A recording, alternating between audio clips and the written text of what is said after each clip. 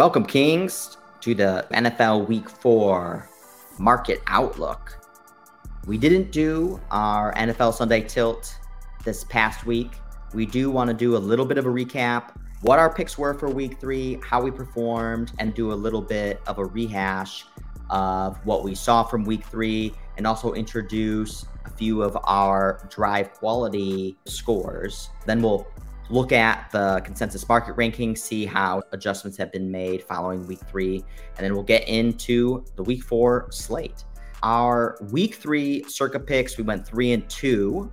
Last week we went 3-2. We opened with 4-1. So now we're sitting at 10-5 through 3 weeks. Not bad. But I was left with a little bit of a bad taste because we were 3-1. Yeah. Going into that Sunday night game. We had the Niners versus the Broncos, and the Niners were winning the entire game. And then Russell Wilson and Denver put together one last final drive. But it was an ugly game. So we had the Falcons, which was a winner. We had the Bills, which was a loser. We had the Lions at +6. They were winning pretty much the whole game until the fourth quarter. It really unwound. So our drive quality score does show the Vikings justifiably winning that game by a full touchdown. So something that we want to keep in mind moving forward. Goes to show the time weighted average, right? That the Lions were comfortably winning the game. But that doesn't necessarily mean that we should be discounting the Vikings fourth quarter. Like, they earned those points, and those fourth quarter points count just as much as the first, second, and third quarter points, even if the Lions were winning for most of them. When we were doing our live stream, live betting the games, we were trying to source some Vikings exposure late in that fourth quarter, because that's already been a criticism, something that a lot of people were worried about is, can they close games? We know they can come back and put in some backdoor covers, but can they then close it out? Do they have the maturity to do that? Do they have the talent and the execution to do that? We had Rams, that was a nice one. Ended up being a little bit closer than we would have wanted for comfort.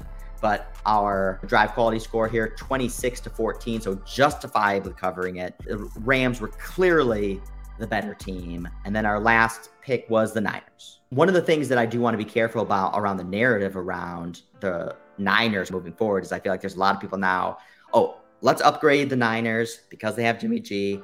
And then, I forgot, Jimmy G sucks. Yeah, people have also seemed to forget that Jimmy G does this every 2 or 3 games, right? This is perfectly in the range of outcomes. Yes. That doesn't mean that this is going to be his new norm and this is going to be his new average. No, he's always been this way. And he's going to fall somewhere along the distribution, and this one happens to be on the left tail. This isn't a new normal. This is the old normal. Exactly. Yeah, and we got bad Jimmy G. Still early in the campaign. These are the types of things that can happen with him. And there were certainly other mistakes throughout that game where the Niners shot themselves in their own foot. It wasn't certainly just falling all on Jimmy G's shoulders. But let's grade our handicaps here. So starting at the top, Falcons, we had them at the +1. Came close in the end with a final drive by the Seahawks. But I think the Falcons are as good as we thought they were. Yeah, their offense is legitimately good. They're like second or third in success rate on early downs. They're third in success rate and second in early down success rate. They have a legitimate offense. I don't know how good Arthur Smith is as a coach, but he's a brilliant play designer. Things are getting open. Like, they have weapons. Drake London's good. Kyle Pitts is good. Mariota's ability to run the ball opens up just a whole new dimension for the offense. One of the things that I'm really enjoying so far through 3 weeks of football is so many of our off-season evaluations and things that we were talking about in our preseason previews are really coming to fruition. Oh, yeah. And there's a lot of kind of commentators out there now, even on the Raiders, like scratching their heads. Oh, man, like, we knew that they were going to regress, but, man, they look really bad. Oh, man, the Falcons, they got some weapons here. They could potentially be a pretty explosive team. This was all there. So it's really good to see a lot of that off-season due diligence paying off, helping our bankrolls, putting us in a strong position here. So I would grade this pick, the Falcons, as like a B+. One, because it was still a little bit coin flippy in the end. Time weighted average margin, 1 point. The time weighted average win probability, 52%. Our adjusted drive quality score, winning by less than a point. And it really did come down to the final drive by the Seahawks. Ended up not scoring, but they easily could have, because the Falcons defense is trash. We also like to talk about two-sided bets here. So I think we nailed the Falcons side. I think we just maybe a little bit underestimated the Seahawks. Like, they're a disaster, and Atlanta's just going to roll over them. But I don't think that part of the take was right. All right, I want to hear yours on Buffalo. So we really liked Bills. I was rewatching our game trade live stream to see how we were assessing the game as it was going on. And the conviction and the love for the Bills to roll in that game only was picking up strength as that game was going on. Yeah. And then kind of just fell on their faces. Yeah, it's somewhere it's going to be in a B-. Every time red zone panned to that game, it was another Bill being carted off with an injury or being helped off the field. Number one, we didn't have, when we made the circuit pick, we didn't have information about the Bills secondary. Yes, exactly. In fact, one of the headline images I had put together was highlighting the Bills and how we thought the Bills were likely going to probably crush the Dolphins. But yeah, that was way before a lot of all that news started to really pick up. That's an important part in grading this handicap. But also, even still, the Dolphins, 21 points by our drive pod. It's not like they lit the world on fire. It was just that the Bills offense didn't really move the ball as well as we thought they would. The Bills did a good job marching 5 yards at a time, but that's not the offense they're trying to run. They're trying to have an explosive offense, hitting Diggs and Davis deep. I still like the bet, but I think there were better options. Yeah. One of the variables that did come out that really impacted the game, which I feel like we didn't really discuss, we knew about it, but never really brought attention to it, was the weather. Early in September, in Miami, in the sun, like that could just introduce additional uncertainty that could mitigate some of your conviction. Yeah. And so I think that probably would have added even more ammunition to be like, we like the Bills, we're comfortable with the 6, we know it's a lot, but where is there other opportunity in the slate? And where that other opportunity potentially could have been is we didn't make the Ravens a pick, but you really like the Ravens. You talked about the Ravens. You liked Ravens alt line and a couple other derivative bets in that game, all of which ended up cashing. Yeah. That was one that we ultimately left off the board because there was some fishy line movement. We knew that there was like some generally sharper, smart money taking the other side of the bet. But nonetheless, we think that we're just as sharp or just as smart as anyone else out there, so we can't discount our own handicaps. And I think that was something that you were even talking about. I don't care what anyone else really thinks. Yeah. I like the Ravens, especially at 2.5. I'm like, the Ravens have got to be a pick here. Like, they were my highest conviction play of the weekend. Yeah. The reverse line move of anything was a signal to buy. Like, I knew where the Patriots' love was coming from, and it was a fundamental difference that I disagreed with. Oh, the Ravens are like too reliant on explosive plays. Like the Patriots, the Belichick defensive wizardry is gonna step up here. No, I'm fading those angles. Right, and it was a real missed opportunity. One of the things I really like that you called out, though, was when we were on the live stream, live betting the game, we were talking about how the game was closer than the final score because the Patriots were moving the ball. And if Mac Jones doesn't throw a few interceptions, then this could be like much closer. But then you called me out. Yeah. And totally justifiably, which is that was part of the handicap. Yeah. Was that Mac Jones was going to make those mistakes. And that was one of the reasons why you were comfortable with the Ravens. And then that played out. You can't say if he didn't do that. Well, I was pricing that in. That was part of what I wanted to see. Yeah, that's exactly right. The Ravens' aggression is exactly what would cost Mac Jones trouble without a coaching staff. Like, that was the handicap. Lions. I'll give Lions an A-. One of the things that gave us more conviction was our drive quality model was telling us that the Lions were number one offense in the league and that there was a lot of love out there for the Lions. And I think if you just took a market perspective, you might say maybe there's too much love for the Lions. Lions still aren't necessarily a good team, and maybe this is something that we want to avoid. But at the 6, they played the Vikings tough last year, and seeing that from our models, which I don't think even the people that love the Lions weren't pricing them as having the number one offense. And a lot of that came and played itself out on the field, especially over the first 3.5 quarters. We were up by 2 touchdowns for a lot of that game. Time-weighted average margin, almost a full touchdown. Time-weighted win probability, almost 65%. So in control, but just simply didn't have the maturity to close that game. I'm with you there, only because I'm like happy we really trusted the numbers here, right? That didn't feel good. It didn't feel good backing the Lions. This offense is legit. And then we got Rams. I would give Rams another A-. This was another line that was moving against our handicap. It was like 5, then 4.5, then 4, 3. But even on our Sunday night tilt last week, We were betting the Rams right off the bat. It seemed like a screaming buy. I wish I would have seen the Rams maybe execute a little bit better than they ultimately did.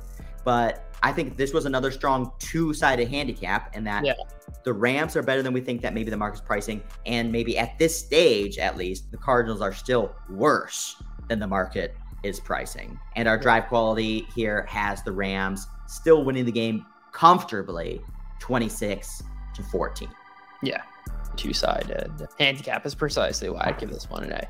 I think it played out almost exactly as we anticipated. This is not a 3.5 point spread separating these two teams. The Rams are a lot better than their week 1 showing against the Bills. They're still a solid team. Are they the same Super Bowl team? Probably not, but they're still really good. And the Cardinals defense is just hapless. And like their offense without Hopkins and their weapons is really nothing special. I love that we avoided Eagles-Washington. Yep. That was the game that we talked about last week. Didn't have really a super strong handicap on it. Yeah. You might be tempted by the Washington plus 6.5 at home, division game, wanting to fade a little bit of the extreme hype on the Eagles.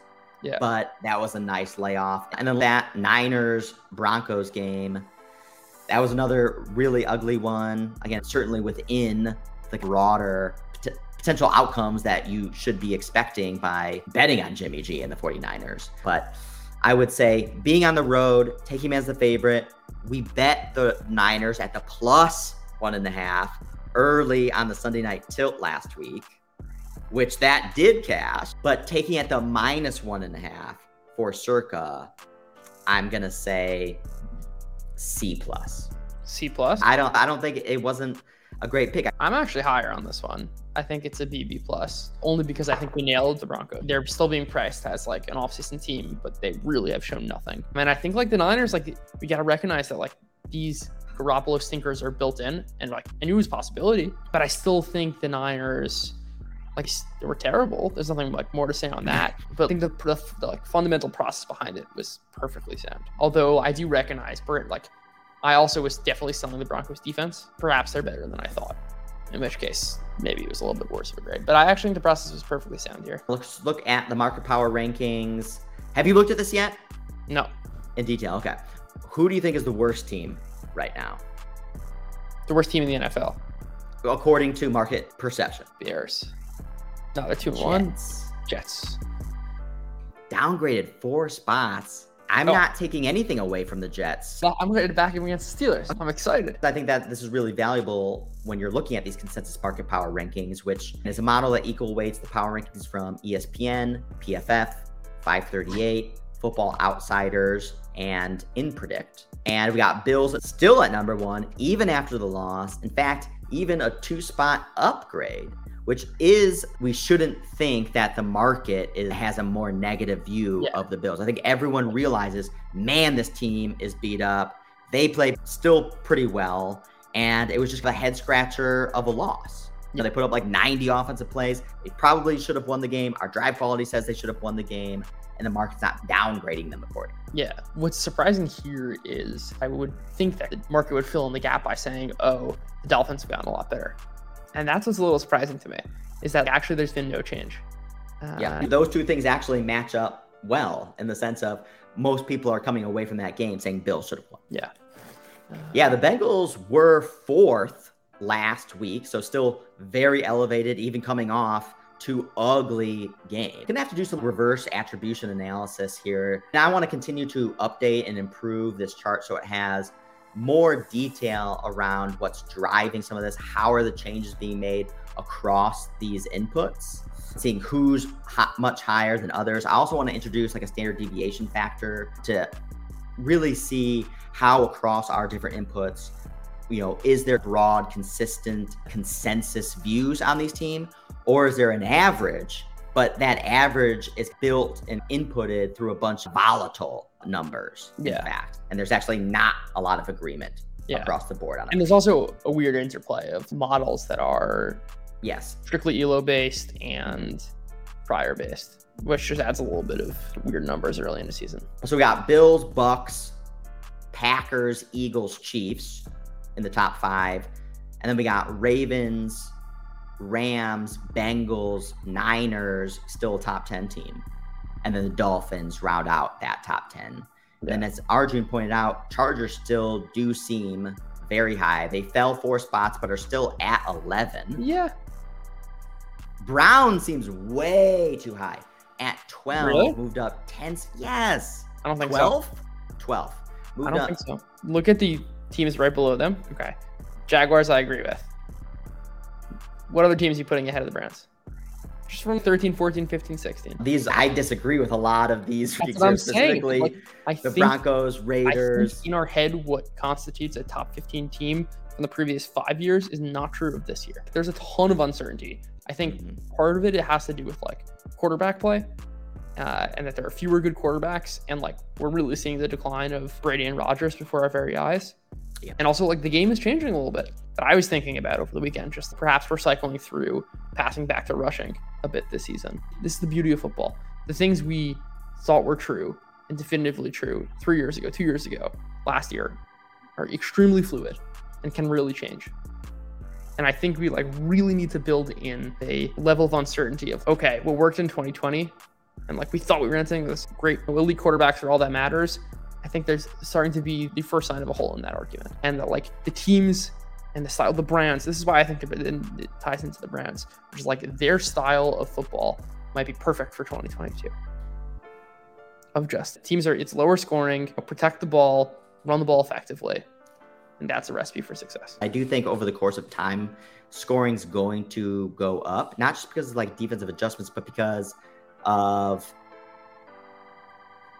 refs and just the broader underlying league pressure to make maybe some of these games higher scoring. These are just the kind of like some of the practical considerations of the NFL being a business. And 13 to 10 games are not exciting, doesn't drive ratings. But going back to the Browns, who have the Browns played? 3 of probably some of the worst teams in the league. Steelers, Jets, Panthers. Yeah. So I don't know that there's like a ton to take away from that. And they didn't blow any of those teams out. They didn't even win convincingly versus any of them. Yeah, no, that's a good point. That's a point well taken. I don't see the fact that the Raiders are 15th to me is crazy. Well, that's why I just love keep selling the Raiders. I know. And the fact that even you were willing to potentially lean into them last week is suggestive that there's people out there still trying to buy the dip on the Raiders, when I think the Raiders are legitimately probably a bottom 6 team. Yeah, they are. Especially if they keep getting injured. Panthers, another team, really high. Yeah. Really high. Like you see a major discrepancy. Are they 30th in PFF? PFF's the third column. PFF is the outlier here, whereas mostly everyone else has them as that middle of the road team. Here's where I think their ranking comes from. Their defense has been amazing. And if you're... That's how they started off last season, too. Yeah. And like even last year, they didn't get a lot of turnovers, but like they're going to be top 10 in yards per play allowed as they were last year. The defense is legitimately really good, but I think that actually helps explain why they're 18th. Because if you're like equal weighting offense and defense, then you might end up with an 18th because their offense might be 29th, but their defense is 7th or whatever it is. Yeah. Honestly, the teams that are too low to me are the Falcons and Lions. I'm conflicted with the Falcons as the market starts to buy into the Falcons. I just want to articulate our offseason take here, which is like no shot for upside, but real shot at 6 wins. Oh, yeah. That was the take. There's no really shit bucket teams like there has been the last couple of years where there was like 2-3 teams like you can't bet on them. They're just going to put in a stinker almost week in and week out, totally incompetent. And then usually even those incompetent teams get beat up and then they become even worse. Yeah. And then you got like Glennon at quarterback, those types of Giants teams that just look absolutely putrid. But I don't think, there's not a lot of good teams either though. Yeah. And like everyone's just kind of middle of the pack. No one's really surprised into the upside meaningfully. No one's really surprised into the downside meaningfully. And that's a lot of parity this year and can make for a lot of really good betting opportunities. There are so many of these middling teams, and it's going to be hard to make a really bullish case unless something really changes for any of these, even from the Niners downward. It's an important inflection point to say the good teams, we should have conviction that they're a lot better than the average ones. And that matters a lot more in a year like this because the Broncos could be 7-4 and the market can react a certain way. But like that 7-4 record can be extremely misleading because the market, if its inputs are wins and losses, or even like the same analytical stuff that we all cite, if that's just being propped up by easy matchups, like by the best teams, they're going to be the exceptions to the rule of this parity in the NFL. Okay, let's go into week 4. Start at Thursday. Dolphins, Bengals. This was like 4.5. Moved down to 4. Now sitting at 3.5.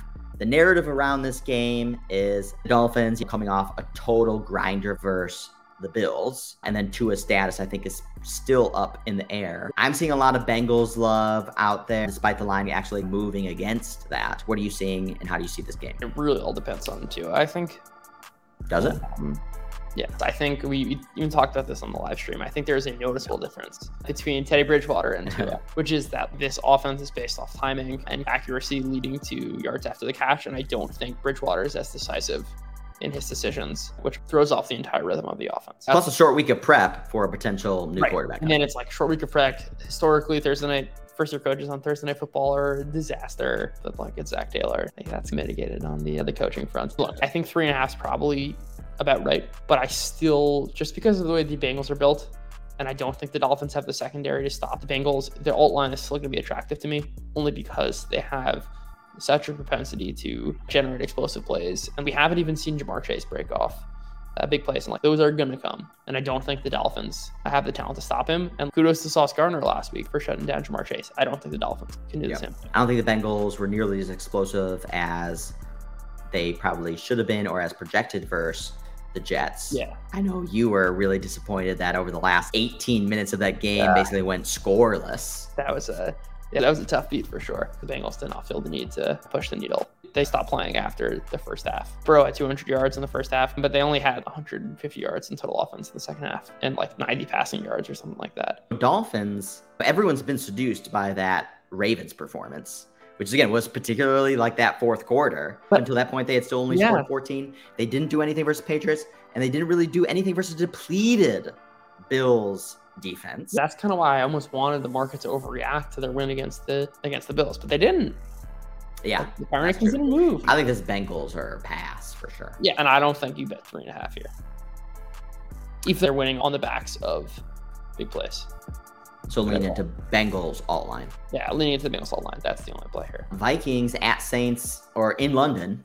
Vikings Saints. Vikings minus 2.5 currently. I think this was 3.5, maybe even 4. It's come down.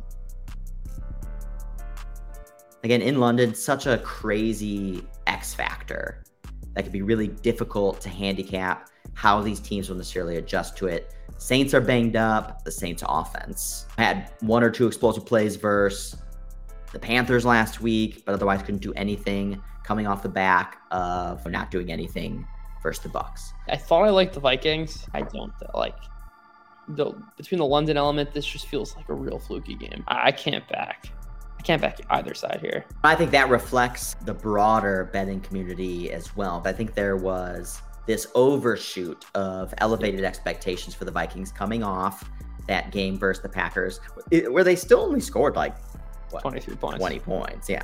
And then a stinker versus the Eagles, and then in a game where they were getting beat by double digits by the Lions for most of that game. Yeah, we've learned a lot about a bunch of teams through 3 weeks.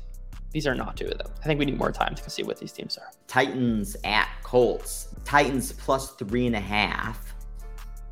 The Colts look miserable, even though they beat the Chiefs. I'm certainly not changing my evaluation of them. They were gifted a touchdown right off the bat to start that game. That changes the entire course of the game. Mm-hmm. When you have a fluke touchdown like that, it just like alters it throws it into a strange game script.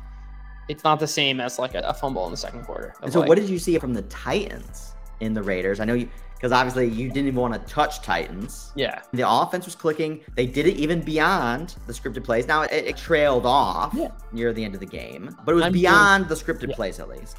I'm willing to accept that the Titans are going to be fine. I don't think they're going to be great. But they're not a bottom 5 offense. Like they get Treylon Burks going, they run with Henry, like Tannehill's still somewhat of the quarterback he was, running somewhat of the same offense that was like generally successful. I think it's a major step back from what they were. Yes. But I don't think it's this bottom 5 offense that I thought was possible. I don't want you to actually back off too strongly. I'm not backing off. Okay, so I should clarify. I'm not backing off. Because that's versus the Raiders still. I'm not backing off too strong. I've seen the case for they can be competent. Okay. So does 3.5 versus Colts attractive here? No. I think we have our offseason thesis right on both of these teams, but I don't think we know the extent of it yet. This is another one where a lot of the market I feel like is, man, the Colts look bad. Maybe Wentz wasn't the problem. Man, Matt Ryan looks like Wentz 2.0. It's like, yeah. Yeah. Okay, Bears at the Giants. This isn't even uglier. Bears +3, +100 currently. I can't imagine touching this game. Bad team versus bad team. Fluke shit can happen, and you just end up losing because someone makes a bonehead display. I could certainly see the Giants are in command, up by 4, fumble sack. Bears exactly. Where's the fumble happening? Where's the Jones fumble happening? And where's the Fields interception happening? That's what's happening like this. Okay, so Bills on the road, -3 versus the Ravens. I saw it was 3.5. I think it was 4.5 maybe to open. You love the Bills, I know, but you also like the Ravens. And now you're getting the Ravens +3 at home. Yeah. Or is the separation between these teams still too much to even justify buying the Ravens at home +3? I think it depends on the Bills' injuries. The Bills and Ravens offenses right now are about similar. Take a quick check out our drive quality stuff. Yeah. 32 for the Bills are averaging 32 points, earned points, and the Ravens 31. But the defenses are on totally different levels, right? Like the Bills' defense is one of the few that will consistently slow down a defense. And the Ravens are just like bleeding explosive plays right now. Doesn't matter who the quarterback is. They're just bleeding them. Mac Jones was tearing them to shreds. But I don't think the Bills are going to be healthy. And I'm not sure what to make of the defense. And if this game turns into a shootout, and it's like each offense playing their game, I think these are about equal. I will also say, if you take the Ravens in this spot, I think you almost have to take the over also. Right. I like the Ravens are playing more aggressive, certainly after that week 1 game versus the Jets. Yeah. But if the Bills just came off and they beat the Dolphins, and the Bills are 3-0, and the Bills are just as good as we thought, and the Ravens played a close game versus the Patriots, using our drive quality as a state of reality. Yeah. Like the way this game plays out, it's really a matter of, can the Bills defense slow down the Ravens offense? That's the matchup. I see a lot of game scripts. Even though you're speaking a lot of uncertainty and kind of playing both sides, in fact, as I hear you speak, I like the Bills more. Okay. I like the -3. Yeah. Chargers -5 at Texans. Obviously, it's very well documented. Chargers are just injured across the board. Just tons of negative sentiment. But still 5-point road favorites at a bottom 3 or bottom 4 team. Now, they're not terrible like they were a couple of years ago. Yeah. But can they cover this 5? They beat the Chargers last year convincingly in Houston. Pulled away. I think they ended up winning that game by 20. Can you bet the Texans? We need to pump the brakes. Bigly pump the brakes on the Chargers selling. Yes. Joey Bosa hurts. Yes. Rashawn Slater hurts. They still have an elite quarterback. Who's banged up? Okay, like they had a clunker of a game. Again, like this happens every year. Just like you can't get caught in the variance of an NFL season and just like single game results. This is all built in. Like the Chargers are going to have games like this. And it was like, is Herbert playing? Is Herbert not playing? Like these are the distractions that cause these types of games. And it just like, and it spirals when your players get hurt. And it's like, oh, it's all coming down.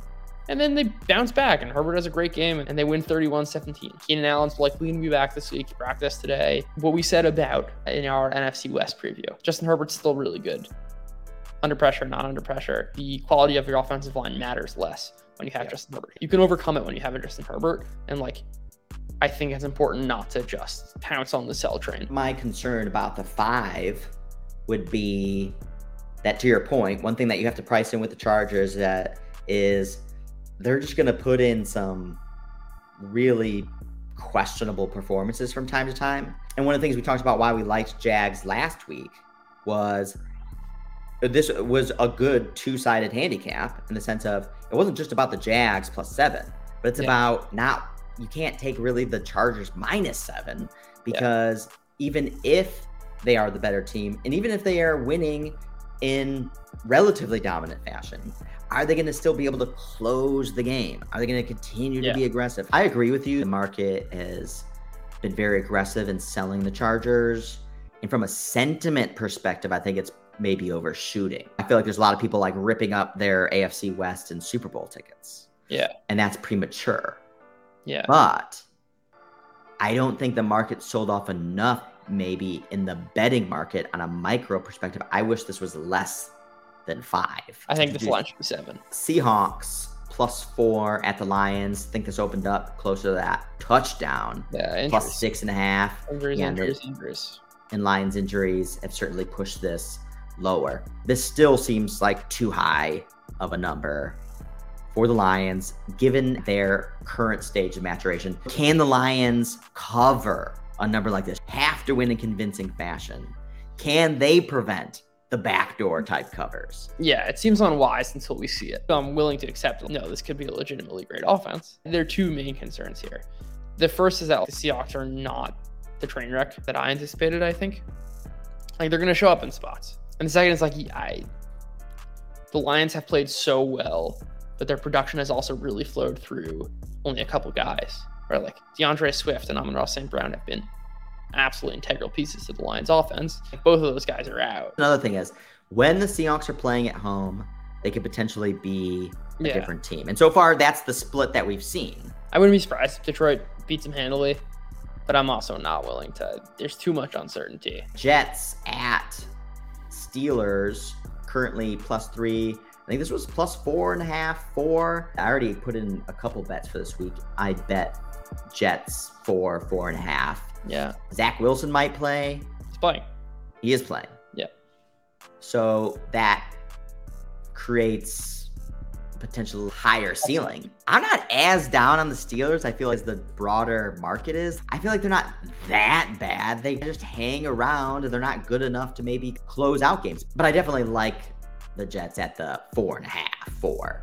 Now it's down to 3. I like the Jets here a lot. The power rankings have them as 32nd best. I don't think that's close to true. And I think there are certain times when you can take upside, like betting on a long-term thesis in one game. Here's the Jets take to me. I think their secondary has been tremendous. Like Arshan just did some cool stuff. Like their cornerback trio has been great. They're generating pressure off the D-line. We've talked over and over about the weapons being really good. We love the offense. Michael LaFleur done a great job as the offensive coordinator. All of the right buttons are in place. If Zach Wilson can be anything, if he's just marginally okay, the Jets will be good. And your room for error playing against Mitch Trubisky and the Steelers is so high. It's so high. I think Zach Wilson can introduce a lot of those errors, especially in the first game, especially versus a Steelers team that has historically been very opportunistic. But this is exactly the spot where I'm willing to buy the variance because the margin for error is so high. Jaguars +6.5 versus the Eagles. These are two obviously red hot teams, not just on the field, but in the market. Everyone's buying every type of exposure you can on Jags and Eagles right now. But this is still a very high line. So this open 7, that was the one bet that I already put 3 units on Jags at the 7 as that came out. But I'm surprised that it's actually still hanging around at this 6.5. I thought that this would continue to drip lower over the course of the week. So still Wednesday night, limits are going to go up across the board generally tomorrow. So maybe we'll see some of these lines start to tighten up a little bit. But I would expect this to continue to move lower, even despite all the love on the Eagles. This is a pretty hefty number. Yeah, this is a tough one. First, everything we said about Jalen Hurts earlier, I think still applies. Still true. Yeah. Still true. I think 6.5 is 0 points in the second half versus Washington. Doug Peterson revenge game too. Also if that's true. the thing. Yeah, why not? But to finish off the Hurts point, the 6.5 fundamental value aside, if the Eagles offense is firing on all cylinders and they're scoring 37 points, the 6 doesn't mean anything. And that's certainly the case of Jalen Hurts MVP. But I don't think that's the likely case. And I think the Jaguars are better than people think. We talked about this tier thing, and it's tier 3 to tier 2. but they're like, oh, the worst of the AFC South. I don't think people are ready to move them into tier 2, and I think they're probably there. Everything we said in the offseason about the environment being horrible last year, blah, blah, blah. Everyone said that. But no, you can sometimes project leaps from quarterbacks, especially someone like Trevor Lawrence, who was a generational prospect, right? Like, not the generational prospect that comes around every 2 years, but like the best quarterback prospect since Andrew Luck, Peyton Manning. We all knew he was going number 1 overall from the first time he took a college snap at Clemson. Yes, he's going to get better. That's what's going to happen. And it shouldn't be too crazy to think, oh, maybe Trevor Lawrence can be a top 5 quarterback. That was always in the realm of possibilities. One of the things that I talked about as well, and I think is playing out very nicely here, is a lot of these wins too. And now the Jags are scoring points, sure, but there's no like highlight reel performances thus far from the offense or even Trevor Lawrence. And this is really being driven by the defense. The defense has been playing fabulous. Yeah, they're generating pressure. I saw a cool tweet, I don't remember who it was from. It's Ben Brown, I think. That like on non-blitzes, the Jaguars are generating the 5th most pressure, meaning excluding plays specifically designed to generate pressure. Like they're winning 4-man rushes. That means a lot. You can cover up weaknesses in the secondary if you're generating pressure with just your 4 guys. And that I think is a great point that the market's not pricing it. I think this is a good demonstration too of the market's actually hotter on the Eagles than they are on the Jaguars. They're not fully ready to trust the Jaguars or even a decent team yet. More so than just they're not bad. We know for sure they're not bad, but they're just average. And the Eagles are elite. Yeah. Because the Jags crushing the Chargers got a little bit it lost some of its luster because of all the things that are going on around the Chargers. One of the things that I talked about last week was like, if the Jaguars can somehow squeeze out this victory, that's when the Jags party is really going to get started. And in fact, it hasn't. Yeah. Because them destroying the Chargers on both sides of the ball has an asterisk next to it. Yeah. And that, I think, creates opportunity here. Oh, I love it. Okay, Commanders, Washington football team, the Redskins. Am I going to have to bleep that out? Plus 3.5 at Dallas. How bad is Washington? How bad is Carson Wentz? Like sacked 5-6 times the first 20 minutes of the game? Yeah.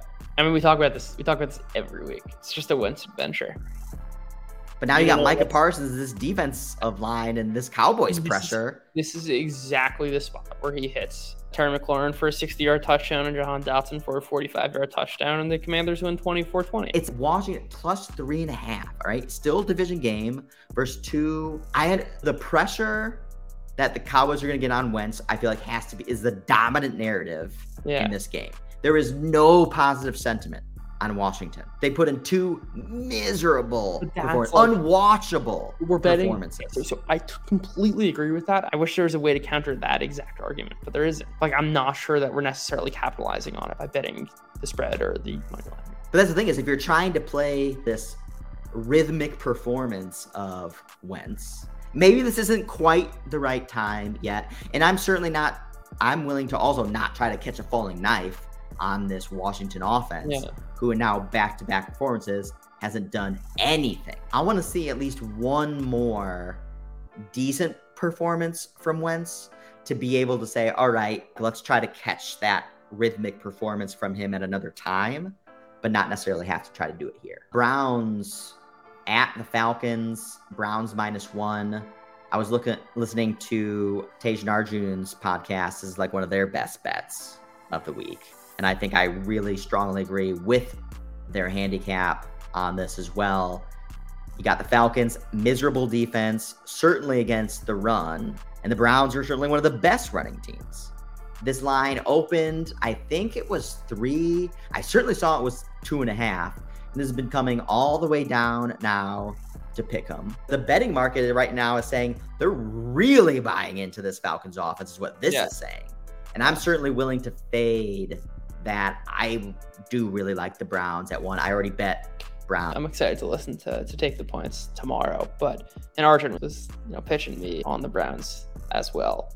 But like you said, even if the Browns are propped up by the weak opponents. That isn't changing this week. Not like the Falcons are a particularly strong team. And again, this is like our biggest point of disagreement as bettors is like you're willing to make the bet specifically countering what the market says. And I'm a little less comfortable, but I think you're spot on here. Plus, just from a manager selection perspective, okay, you're not even talking about anything relevant to the game. Okay, I'm just talking about, I'm listening to other sharp evaluators who make predictions looking at their broader betting performance. And one of the things that Tej and Arjun were lamenting on their pod is that they're, I think, 0-3 to start the season on their best bets. I'm ready to buy the dip. I know that they're sharp, they're smart, they know what they're doing, and if I've gotten some bad luck, I'm ready to buy the dip. For that reason alone, plus there's the on-field broader fundamental handicap. Look, if we're riding Tej and Arjun tonight, I have to join ship. But I think on the field stuff also supports the Browns being able to run their offense and controlling this game. All right, Cardinals plus 1.5 at Carolina. The market, I feel like, keeps wobbling back and forth on Arizona. Oh, they're good, or they're bad. Oh, I love Kyler Murray, or he sucks. It's either Kyler Murray's so good he can overcome everything bad on that team, or Cliff Kingsbury's such a bad coach that he mitigates all the positives. It's a constant back and forth swinging of this narrative. I think the market's still too high on the Panthers. I like Cardinals at plus 1.5. Is Baker Mayfield going to be able to take advantage of some of these secondary weaknesses? That's the central question. Is the Cardinals defense just so bad that any quarterback can take advantage? Right, where it's like Baker Mayfield's going to have his best season game because he's playing the Cardinals. Which side is the operative force here? Is it the Panthers offense being so bad, or is it the Cardinals offense being so bad that the Panthers offense will be able to have their best offensive game of the season? Arizona shut down Raiders in the second half of that game. And also, they didn't get their doors blown off by the Rams. Our drive quality stuff. The Rams-Cardinals final score was closer than our drive quality model suggests that it was. But the market is also seeing that. And maybe it was just such an ugly performance. Again, no touchdowns, no sparkly plays from Kyler Murray. I just haven't seen anything to buy from the Panthers. McCaffrey is banged up. He didn't practice today. This is one where the matchup trumps the fundamentals for me because the matchup itself introduces a lot of uncertainty, which is like, I agree with you. Cardinals are a lot better of a team than the Panthers. But the way this game plays out gives me a little bit of pause. Okay. Broncos plus 2.5 at Las Vegas. Raiders, this is not the market abandoning ship on the Raiders still. No. And our market consensus rankings also demonstrate that fact. Still, they've been downgraded, but marginally, but still a middle of the road team at 15. And if we think that this team should be ranked 25th or worse, maybe it's a time you could still potentially lean into the Broncos here. I'm not sure what to make of the Broncos defense. Like, was that a Jimmy G stinker? Like, they haven't played anyone. They didn't give up any points to the Texans. They gave up 17 points to the Seahawks. There's nothing to suggest they're going to be bad. Broncos plus 2.5 reduced juice right now, so this might move to 3. It's even more, I think at 3, that might be the clincher. Yeah, I'd take that for the Broncos. And just from the way this matchup plays, like Broncos defense slows down Raiders offense. Raiders defense is a train wreck. If there's any spot for Wilson to take advantage, it's this one. And as Arjun was saying, their entire secondary is hurt. Mm-hmm. Right, Nate Hobbs was their only good corner, and he's down. Yeah. And I've seen, again, it was just literally one drive. There's also, but versus the Niners, that could be a sneaky buy signal to say, because that was like a vintage Russell Wilson drive versus the Niners at the end of that game, moving around in the pocket, having the right pocket awareness, having the right touch on the ball, finding the receiver down the field, the types of things that he hasn't been doing so far this season. But I think there's also a lot of negative sentiment around the Broncos. The things that I was talking about off season, I feel like is starting to catch up now. Yeah. Just through first 3 weeks of the season. And I don't think that our negative narrative on the Raiders, that hasn't caught up yet. Yeah. I'm also even thinking towards the off season what we said about Broncos, which is it's gonna take time for Wilson to get going. Yeah. That's one thing. And the second is I really think Jerry Jeudy is the key to this offense. Like, he's the secondary weapon that is like so essential to the Broncos playing well. And he missed basically all of week 2 and played only half the snaps in week 3 coming back from injury. Yeah. Like, he should be healthier. I think this is the spot where the Broncos offense comes alive. Yeah, I think this is definitely one of my favorite picks. Patriots, 9.5, plus 9.5 at Green Bay. I think it opened 10.5. Brian Hoyer is probably going to be, I think he's quarterback. Mac Jones injury, going to be out for the next couple of weeks at minimum. I don't get this. Is there something else that I'm missing here? Because this seems way too high. The Packers offense has not looked good at all. Obviously played a great defense versus the Bucs, but they did look terrible versus the Vikings. Then had a decent bounce back versus the Bears, one of the worst teams in the league. And maybe people say, okay, the Packers are back. And I know you liked the Packers last week versus the Bucs, but again, they put in 2 good drives in those scripted plays, and that was it. Yeah, and it was turned out to be enough. When's the last time the Patriots were plus double digits? Yeah. There's a team that like the Packers who I don't think is scary. No. Is Brian Hoyer that bad? I think that's the question. With Matt Mike Glennon bad? This is with Matt Patricia as his offensive coordinator and Joe Judge. The market, going back to our power rankings, has the Bucs and Packers. Still has the same teams from last year. Yeah, okay, so they're not playing well early in the season. Whatever. Like, they're gonna come back. And I think Brady and Rodgers are declining and the pieces around them are starting to fall apart. I'm with you. The Packers are not so scary, but I have no idea what the Patriots offense is going to be. And like, the Packers offense doesn't need to be great. But at almost 10 points, all right, it allows you a lot of uncertainty. You can budget for uncertainty with 10. Unless it's going to be 21-0, 21-3, the Patriots can't do anything. That's a legitimate possibility for me. And I think the Packers defense is good. If that's the case, I feel like the under is a slam dunk at 40. Because basically Brian Hoyer's going to be so bad that they don't score points. Yeah, the under is attractive. And we're talking about a big spread with a low total. I think I still like the Patriots, and maybe I get my face ripped off. But yeah, I'm not trying to do on the Patriots. How many points do you need to take the Patriots in this matchup? 14.5? Oh my God. And you really hate the Patriots. Yeah. Maybe I'll take that into consideration, because when you have visceral reactions too, I never saw you push back so hard as when I bet the Saints live. And it turned out to be a terrible trade. And I should have listened more. All right, so Chiefs on the road, Bucs -1. This was that 2.5 range. So a lot of Bucs support coming in on the early part of this week. At 1, is this timed by the Chiefs? Or, as we talked about earlier, the Chiefs offense is not humming at minimum. And now they're about to play potentially the best defense in the NFL on the road. Can the Bucs score enough points to beat the Chiefs? I love the Chiefs here. Love the Chiefs. Love the Chiefs. Wrote it up already.